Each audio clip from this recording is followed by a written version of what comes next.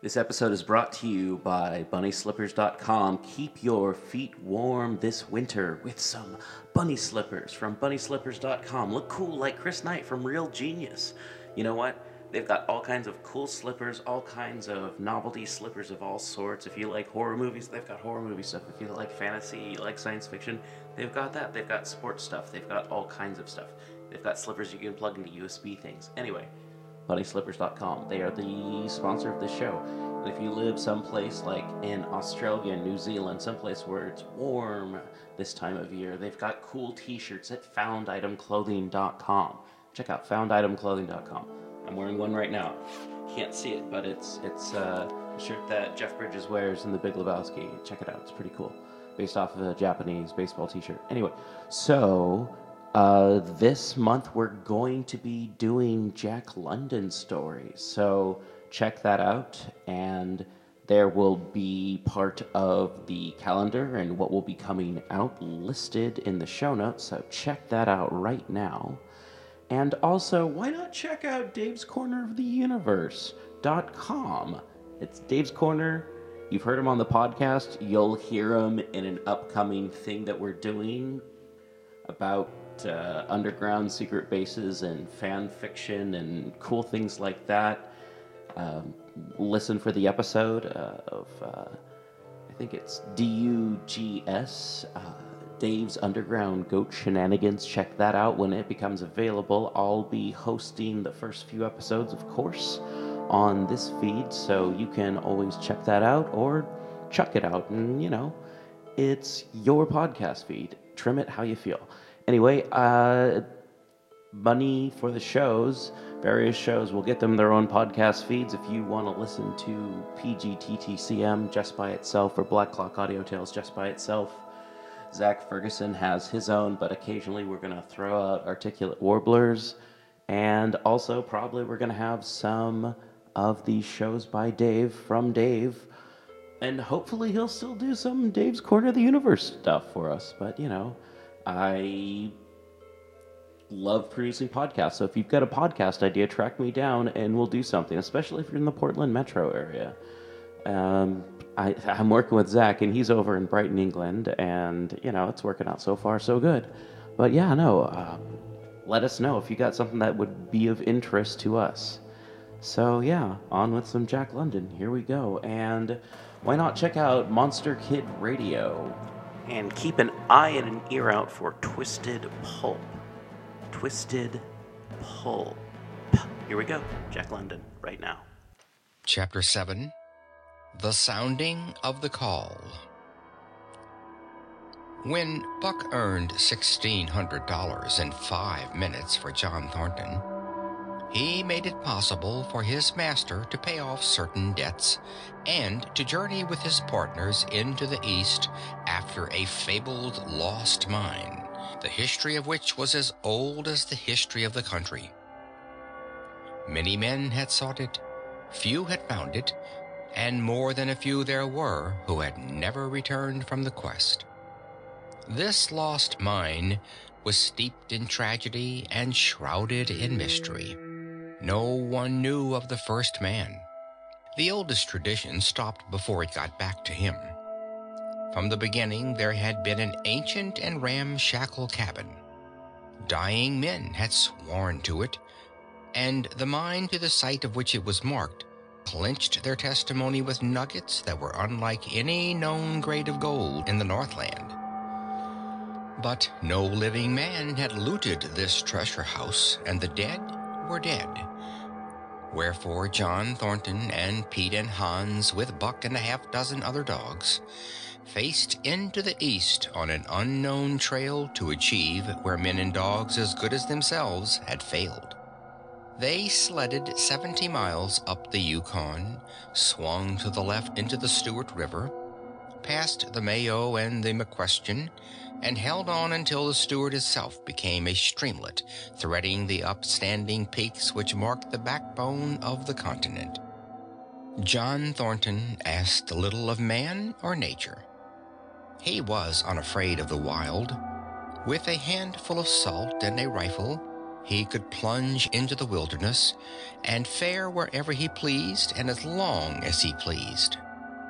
Being in no haste, Indian fashion, he hunted his dinner in the course of the day's travel, and if he failed to find it, like the Indian, he kept on traveling, secure in the knowledge that sooner or later he would come to it.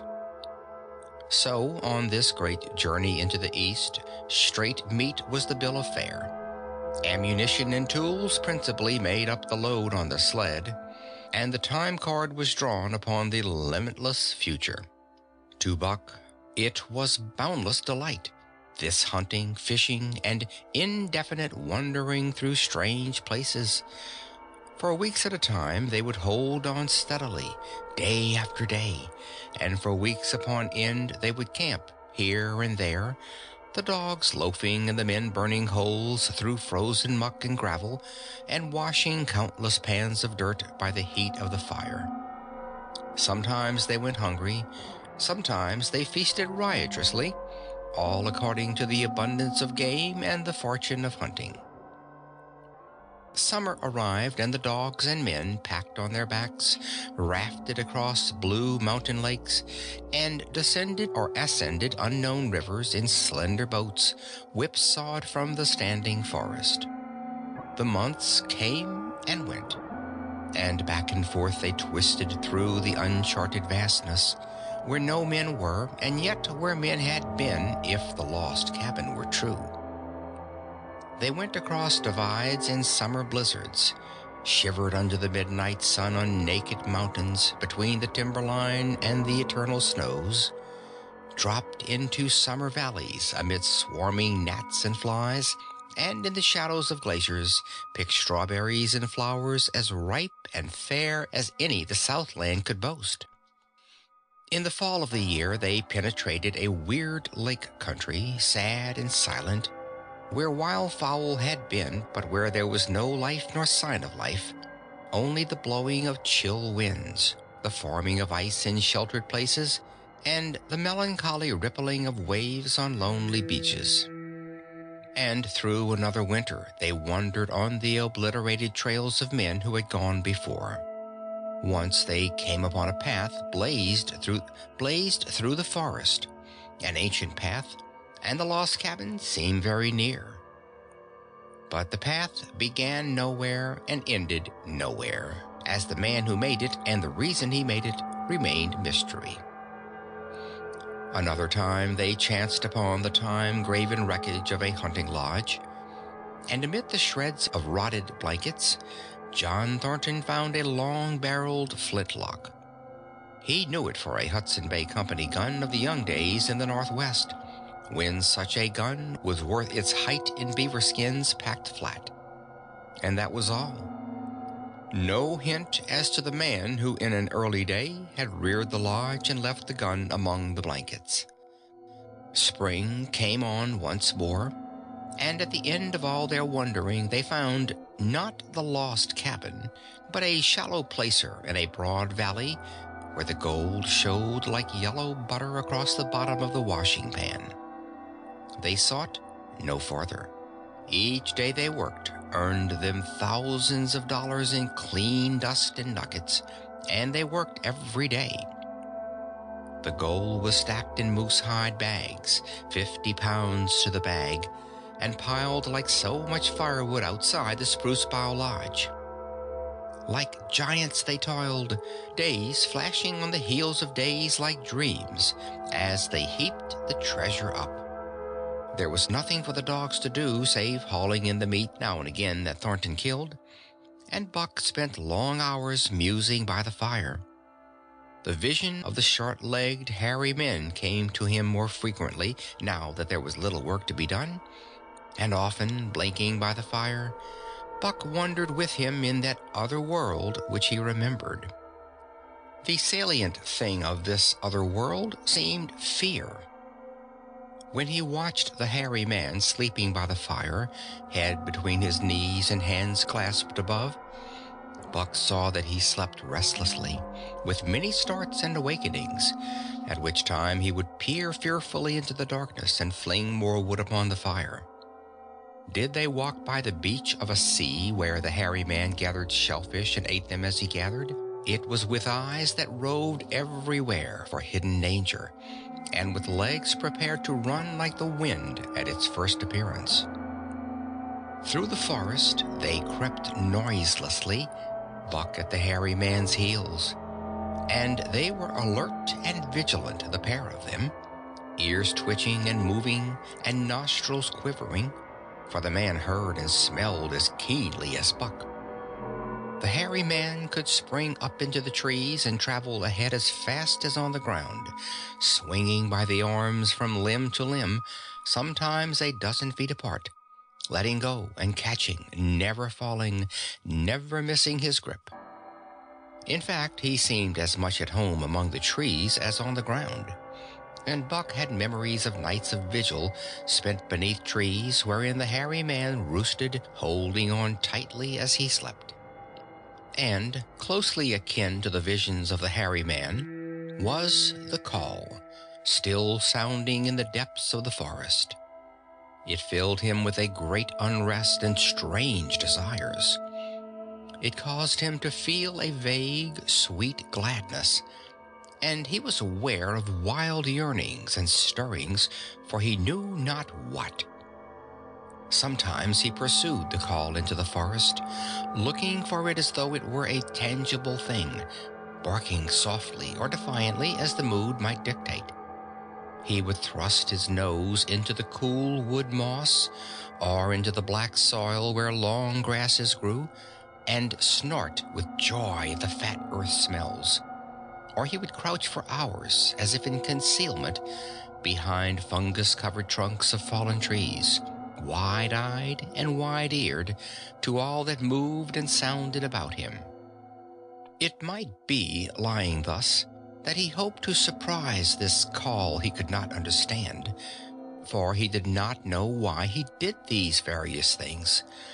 He was impelled to do them, and did not reason about them at all. Irresistible impulses seized him. He would be lying in camp, dozing lazily in the heat of the day, when suddenly his head would lift and his ears cock up, intent and listening, and he would spring to his feet and dash away, and on for hours, through the forest aisles and across the open spaces where the knickerheads bunched. He loved to run down dry watercourses, and to creep and spy upon the bird life in the woods. For a day at a time he would lie in the underbrush where he could watch the partridges drumming and strutting up and down. But especially he loved to run in the dim twilight of the summer midnights, listening to the subdued and sleepy murmurs of the forest, reading signs and sounds as man may read a book, and seeking for the mysterious something that called, waking or sleeping at all times, for him to come. One night he sprang from sleep with a start, eager-eyed, nostrils quivering and scenting, his mane bristling in recurrent waves. From the forest came the call, or one note of it, for the call was many-noted, distinct and definite as never before. A long-drawn howl, like yet unlike any noise made by husky dog.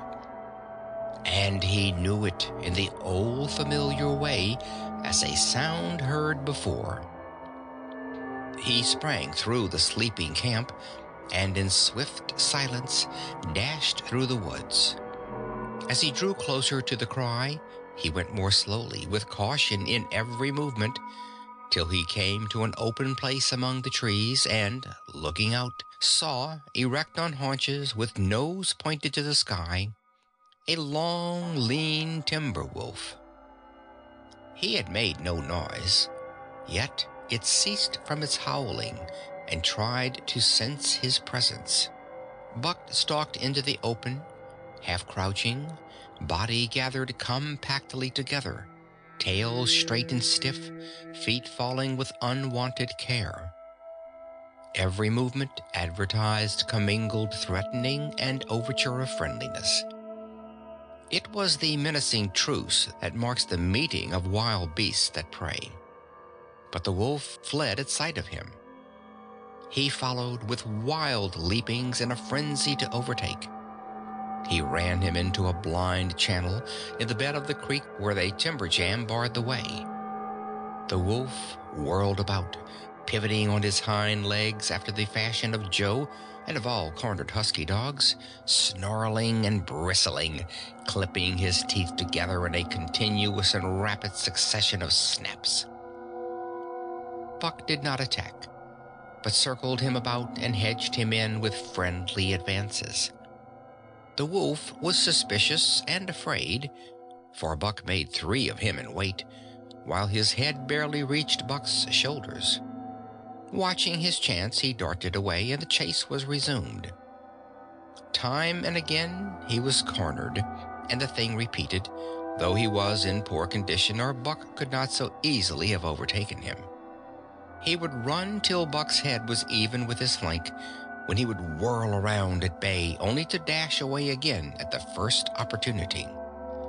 But in the end, Buck's pertinacity was rewarded, for the wolf, finding that no harm was intended, finally sniffed noses with him. Then they became friendly and played about in the nervous, half-coy way which fierce beasts belie their fierceness.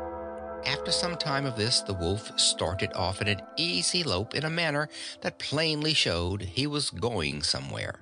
He made it clear to Buck that he was to come, and they ran side by side through the somber twilight, straight up the creek bed, into the gorge from which it issued, and across the bleak divide where it took its rise.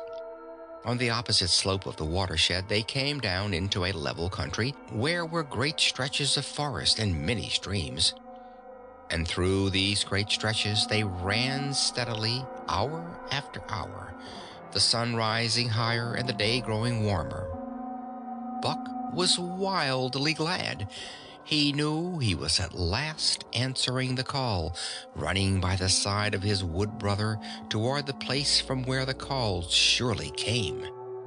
Old memories were coming upon him fast, and he was stirring to them as of old he stirred to the realities of which they were the shadows. He had done this thing before, somewhere in that other and dimly remembered world, and he was doing it again. Now, running free in the open, the unpacked earth underneath, the wide sky overhead. They stopped by a running stream to drink, and stopping, Buck remembered John Thornton. He sat down. The wolf started on toward the place from where the call surely came, then returned to him, sniffing noses and making actions as though to encourage him. But Buck turned around and started slowly on the back track. For the better part of an hour, the wild brother ran by his side, whining softly. Then he sat down, pointed his nose upward, and howled. It was a mournful howl, and as Buck held steadily on his way, he heard it grow faint and fainter, until it was lost in the distance. John Thornton was eating dinner when Buck dashed into camp and sprang upon him in a frenzy of affection, overturning him, scrambling upon him, licking his face, biting his hand, playing the general tomfool, as John Thornton characterized it, the while he shook Buck back and forth and cursed him lovingly. For 2 days and nights, Buck never left camp, never let Thornton out of his sight. He followed him about at his work, watched him while he ate, saw him into his blankets at night and out of them in the morning. But after 2 days, the call in the forest began to sound more imperiously than ever. Buck's restlessness came back on him, and he was haunted by recollections of the wild brother, and of the smiling land beyond the divide, and the run side by side through the wide forest stretches. Once again he took to wandering in the woods, but the wild brother came no more, and though he listened through long vigils, the mournful howl was never raised. He began to sleep out at night, staying away from the camp for days at a time, and once he crossed the divide at the head of the creek and went down into the land of timber and streams. There he wandered for a week, seeking vainly for fresh sign of the wild brother, killing his meat as he traveled, and traveling with the long, easy lope that seemed never to tire. He fished for salmon in a broad stream that emptied somewhere into the sea, and by this stream he killed a large black bear, blinded by the mosquitoes while likewise fishing, and raging through the forest helpless and terrible. Even so, it was a hard fight, and it aroused the last latent remnants of Buck's ferocity. And 2 days later, when he returned to his kill and found a dozen wolverines quarreling over the spoil, he scattered them like chaff, and those that fled left two behind who would quarrel no more. The blood longing became stronger than ever before.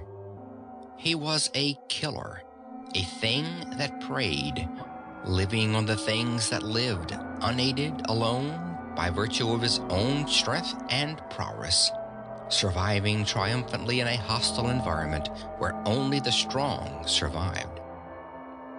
Because of all this, he became possessed of a great pride in himself, which communicated itself like a contagion to his physical being.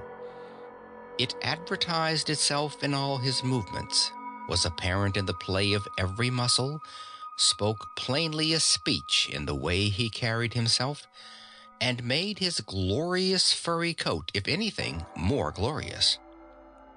But for the stray brown on his muzzle and above his eyes, and for the splash of white hair that ran midmost down his chest, he might well have been mistaken for a gigantic wolf, larger than the largest of the breed. From his St. Bernard father, he had inherited size and weight, but it was his shepherd mother who had given shape to that size and weight. His muzzle was the long wolf muzzle, save that it was larger than the muzzle of any wolf, and his head, somewhat broader, was the wolf head on a massive scale. His cunning was wolf cunning and wild cunning. His intelligence, shepherd intelligence and St. Bernard intelligence. And all this, plus an experience gained in the fiercest of schools, made him as formidable a creature as any that roamed the wild. A carnivorous animal living on a straight meat diet, he was in full flower at the high tide of his life, overspilling with vigor and virility. When Thornton passed a caressing hand along his back, a snapping and crackling followed the hand, each hair discharging its pent magnetism at the contact. Every part, brain and body, nerve tissue and fiber, was keyed to the most exquisite pitch, and between all the parts there was a perfect equilibrium or adjustment. To sights and sounds and events which required action, he responded with lightning-like rapidity. Quickly as a husky dog, he could leap to defend from attack, or to attack he could leap twice as quickly. He saw the movement or heard sound and responded in less time than another dog required to compass the mere seeing or hearing. He perceived and determined and responded in the same instant. In point of fact, the three actions of perceiving, determining, and responding were sequential, but so infinitesimal were the intervals of time between them that they appeared simultaneous. His muscles were surcharged with vitality and snapped into play sharply like steel springs. Life streamed through him in a splendid flood, glad and rampant, until it seemed that it would burst him asunder in sheer ecstasy and pour forth generously over the world. "Never was there such a dog," said John Thornton one day as the partners watched Buck marching out of camp. "When he was made, the mold was broke," said Pete. "By Jingo, I think so myself," Hans affirmed. They saw him marching out of camp.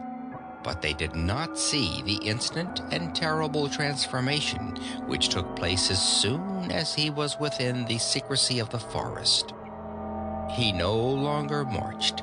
At once he became a thing of the wild, stealing along softly, cat-footed, a passing shadow that appeared and disappeared among the shadows. He knew how to take advantage of every cover, to crawl on his belly like a snake, and like a snake to leap and strike. He could take a ptarmigan from its nest, kill a rabbit as it slept, and snap in midair the little chipmunks fleeing a second too late for the trees. Fish in open pools were not too quick for him, nor were beaver mending their dams too wary. He killed to eat, not from wantonness, but he preferred to eat what he killed himself. So a lurking humor ran through his deeds, and it was his delight to steal upon the squirrels, and when he all but had them, to let them go, chattering in mortal fear to the treetops. As the fall of the year came on, the moose appeared in greater abundance, moving slowly down to meet the winter in the lower and less rigorous valleys. Buck had already dragged down a stray, part-grown calf, but he wished strongly for a larger and more formidable quarry, and he came upon it one day on the divide at the head of the creeks. A band of 20 moose had crossed over from the land of streams and timber, and chief among them was a great bull. He was in a savage temper, and, standing over 6 feet from the ground, was as formidable an antagonist as even Buck could desire. Back and forth the bull tossed his great palmated antlers, branching to 14 points and embracing 7 feet within the tips. His small eyes burned with a vicious and bitter light, while he roared with fury at the sight of Buck. From the bull's side, just forward of the flank, protruded a feathered arrow end, which accounted for his savageness. Guided by that instinct which came from the old hunting days of the primordial world, Buck proceeded to cut the bull out from the herd. It was no slight task. He would bark and dance about in front of the bull, just out of reach of the great antlers and of the terrible splay hoofs which could have stamped his life out with a single blow. Unable to turn his back on the fanged danger and go on, the bull would be driven into paroxysms of rage. At such moments he charged Buck, who retreated craftily, luring him on by a simulated inability to escape. But when he was thus separated from his fellows, 2 or 3 of the younger bulls would charge back upon Buck and enable the wounded bull to rejoin the herd. There is a patience of the wild, dogged, tireless, persistent as life itself, that holds motionless for endless hours the spider in its web, the snake in its coils, the panther in its ambuscade. This patience belongs peculiarly to life when it hunts its living food. And it belonged to Buck as he clung to the flank of the herd, retarding its march, irritating the young bulls, worrying the cows with their half-grown calves, and driving the wounded bull mad with helpless rage. For half a day this continued. Buck multiplied himself, attacking from all sides, enveloping the herd in a whirlwind of menace, cutting out his victim as fast as he could rejoin its mates, wearing out the patience of the creatures preyed upon, which is a lesser patience than that of creatures preying. As the day wore along and the sun dropped to its bed in the northwest, the darkness had come back and the fall nights were 6 hours long. The young bulls retraced their steps more and more reluctantly to the aid of their beset leader. The downcoming winter was harrying them on the lower levels, and it seemed they could never shake off this tireless creature that held them back. Besides, it was not the life of the herd or the young bulls that was threatened. The life of only one member was demanded, which was a remoter interest than their own lives, and in the end they were content to pay the toll. As twilight fell, the old bull stood with lowered head, watching his mates. The cows he had known, the calves he had fathered, the bulls he had mastered, as they shambled on at a rapid pace through the fading light. He could not follow, for before his nose leaped the merciless fanged terror that would not let him go. 300 weight more than half a ton he weighed. He had lived a long, strong life full of fight and struggle, and at the end he faced death at the teeth of a creature whose head did not reach beyond his great knuckled knees. From then on, night and day, Buck never left his prey, never gave it a moment's rest, never permitted it to browse the leaves of trees or the shoots of young birch and willow. Nor did he give the wounded bull opportunity to slake his burning thirst in the slender trickling streams they crossed. Often in desperation, he burst into long stretches of flight. At such times, Buck did not attempt to stay him, but loped easily at his heels, satisfied with the way the game was played, lying down when the moose stood still, attacking him fiercely when he strove to eat or drink. The great head drooped more and more under its tree of horns, and the shambling trot grew weak and weaker. He took to standing for long periods with nose to the ground and dejected ears dropped limply. And Buck found more time in which to get water for himself and in which to rest. At such moments, panting, with red lolling tongue and with eyes fixed upon the big bull, it appeared to Buck that a change was coming over the face of things. He could feel a new stir in the land. As the moose were coming into the land, other kinds of life were coming in. Forest and stream and air seemed palpitant with their presence. The news of it was borne in upon him not by sight or sound or smell, but by some other and subtler sense.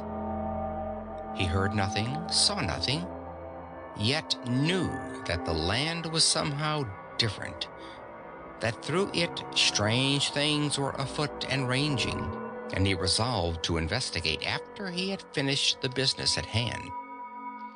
At last, at the end of the 4th day, he pulled the great moose down. For a day and a night he remained by the kill, eating and sleeping, turn and turn about. Then, rested, refreshed, and strong, he turned his face toward camp and John Thornton. He broke into the long, easy lope and went on, hour after hour, never at loss for the tangled way, heading straight home through strange country with a certitude of direction that put man and his magnetic needle to shame. As he held on, he became more and more conscious of the new stir in the land. There was life abroad in it, different from the life which had been there throughout the summer. No longer was this fact borne in upon him in some subtle, mysterious way. The birds talked of it, the squirrels chattered about it, the very breeze whispered it. Several times he stopped and drew in the fresh morning air in great sniffs, reading a message which made him leap on with greater speed. He was oppressed with a sense of calamity happening, if it were not calamity already happened.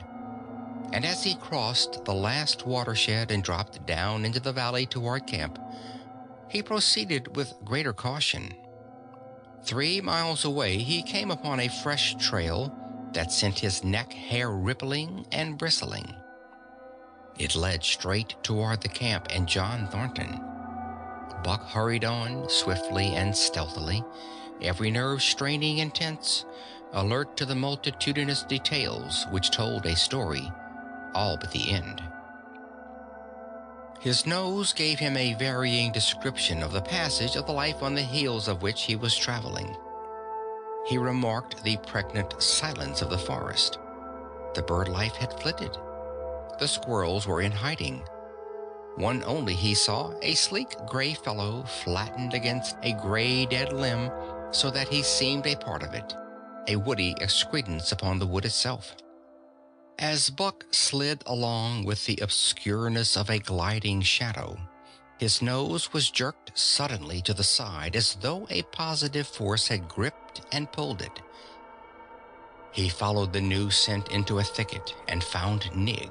He was lying on his side, dead where he had dragged himself, an arrow protruding, head and feathers, from either side of his body. 100 yards farther on, Buck came upon one of the sled dogs Thornton had bought in Dawson. The dog was thrashing about in a death struggle directly on the trail, and Buck passed around him without stopping. From the camp came the faint sounds of many voices, rising and falling in a sing-song chant. Bellying forward to the edge of the clearing, he found Hans lying on his face, feathered with arrows like a porcupine. At the same instant, Buck peered out where the Spruce Bough Lodge had been and saw what made his hair leap straight up on his neck and shoulders. A gust of overpowering rage swept over him. He did not know that he growled, but he growled aloud with terrible ferocity. For the last time in his life, he allowed passion to usurp cunning and reason, and it was because of his great love for John Thornton that he lost his head. The Yeehats were dancing about the wreckage of the Spruce Bough Lodge when they heard a fearful roaring and saw rushing upon them an animal the like of which they had never seen before. It was Buck, a live hurricane of fury, hurling himself upon them in a frenzy to destroy. He sprang at the foremost man, it was the chief of the Yeehats, ripping the throat wide open till the rent jugular spouted a fountain of blood. He did not pause to worry the victim, but ripped in passing, with the next bound tearing wide the throat of a second man. There was no withstanding him. He plunged about in their very midst, tearing, rending, destroying, in constant and terrific motion which defied the arrows they discharged at him. In fact, so inconceivably rapid were his movements, and so closely were the Indians tangled together, that they shot one another with the arrows, and one young hunter, hurling a spear at Buck in midair, drove it through the chest of another hunter with such force that the point broke through the skin of the back and stood out beyond. Then a panic seized the Yeehats, and they fled in terror to the woods, proclaiming as they fled the advent of the evil spirit. And truly, Buck was the fiend incarnate, raging at their heels and dragging them down like deer as they raced through the trees. It was a fateful day for the Yeehats. They scattered far and wide over the country, and it was not till a week later that the last of the survivors gathered together in a lower valley and counted their losses. As for Buck, wearying of the pursuit, he returned to the desolated camp. He found Pete where he had been killed in his blankets in the first moment of surprise. Thornton's desperate struggle was fresh written on the earth, and Buck scented every detail of it down to the edge of a deep pool. By the edge, head and 4 feet in the water, lay Skeet, faithful to the last. The pool itself, muddy and discolored from the sluice boxes, effectually hid what it contained. And it contained John Thornton, for Buck followed his trace into the water from which no trace led away. All day Buck brooded by the pool, or roamed restlessly about the camp. Death as a cessation of movement, as a passing out and away from the lives of the living, he knew, and he knew John Thornton was dead. It left a great void in him, somewhat akin to hunger, but a void which ached, and which food could not fill. At times, when he paused to contemplate the carcasses of the Yeehats, he forgot the pain of it, and at such times he was aware of a great pride in himself, a pride greater than any he had yet experienced. He had killed man, the noblest game of all, and he had killed in the face of the law of club and fang. He sniffed the bodies curiously. They had died so easily. It was harder to kill a husky dog than them. They were no match at all, were it not for their arrows and spears and clubs. Thenceforward, he would be unafraid of them except when they bore in their hands their arrows, spears, and clubs. Night came on, and a full moon rose high over the trees into the sky, lighting the land till it lay bathed in ghostly day. And with the coming of the night, brooding and mourning by the pool, Buck became alive to a stirring of the new life in the forest other than that which the Yeehats had made. He stood up, listening and scenting. From far away drifted a faint, sharp yelp, followed by a chorus of similar sharp yelps. As the moments passed, the yelps grew closer and louder. Again, Buck knew them as things heard in that other world which persisted in his memory. He walked to the center of the open space and listened. It was the call, the many-noted call, sounding more luridly and compellingly than ever before. And, as never before, he was ready to obey. John Thornton was dead. The last tie was broken. Man and the claims of man no longer bound him. Hunting their living meat, as the Yeehats were hunting it, on the flanks of the migrating moose, the wolf pack had at last crossed over from the land of streams and timber and invaded Buck's Valley. Into the clearing where the moonlight streamed, they poured in a silvery flood. And in the center of the clearing stood Buck, motionless as a statue, waiting their coming. They were awed.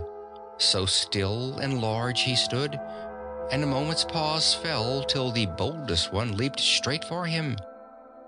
Like a flash, Buck struck, breaking the neck. Then he stood without movement as before, the stricken wolf rolling in agony behind him.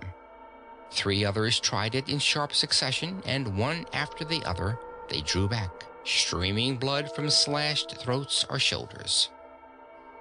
This was sufficient to fling the whole pack forward, pell-mell, crowding together, blocked and confused by its eagerness to pull down the prey. Buck's marvelous quickness and agility stood him in good stead. Pivoting on his hind legs and snapping and gashing, he was everywhere at once, presenting a front which was apparently unbroken, so swiftly did he whirl and guard from side to side. But to prevent them from getting behind him, he was forced back, down past the pool and into the creek bed, till he brought up against a high gravel bank. He worked along to a right angle in the bank, which the men had made in the course of mining, and in this angle he came to bay, protected on 3 sides and with nothing to do but face the front.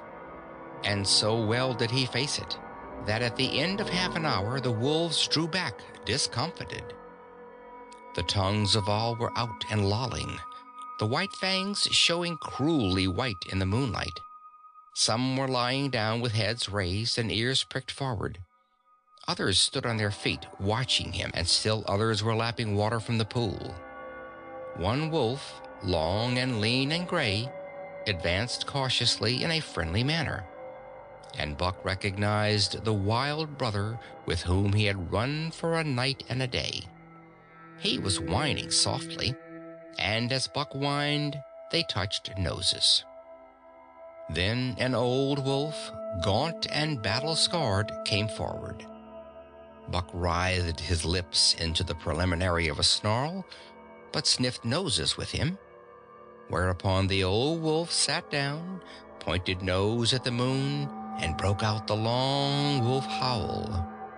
The others sat down and howled, and now the call came to Buck in unmistakable accents.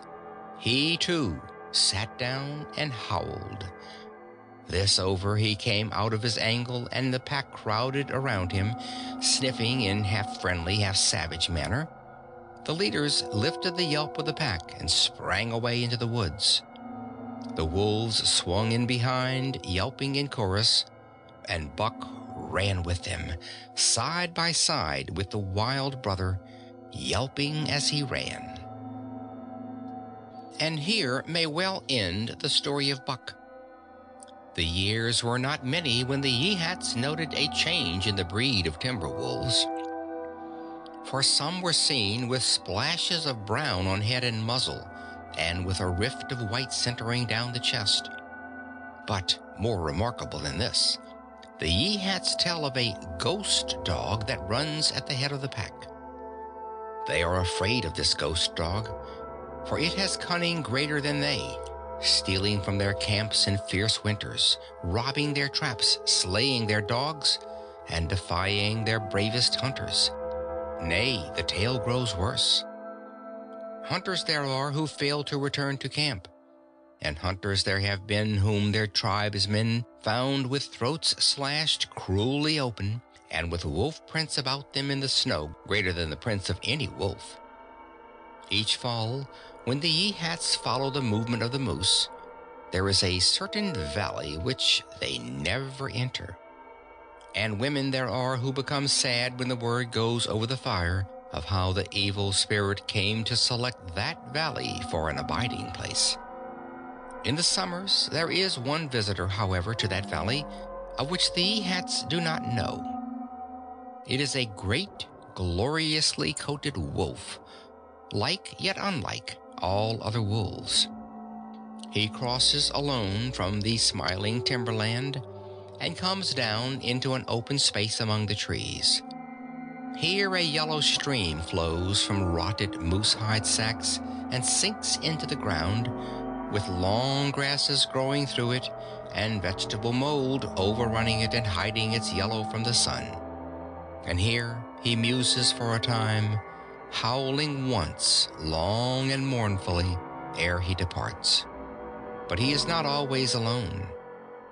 When the long winter nights come on and the wolves follow their meat into the lower valleys, he may be seen running at the head of the pack through the pale moonlight or glimmering borealis, leaping gigantic above his fellows, his great throat a bellow as he sings a song of the younger world, which is the song of the pack.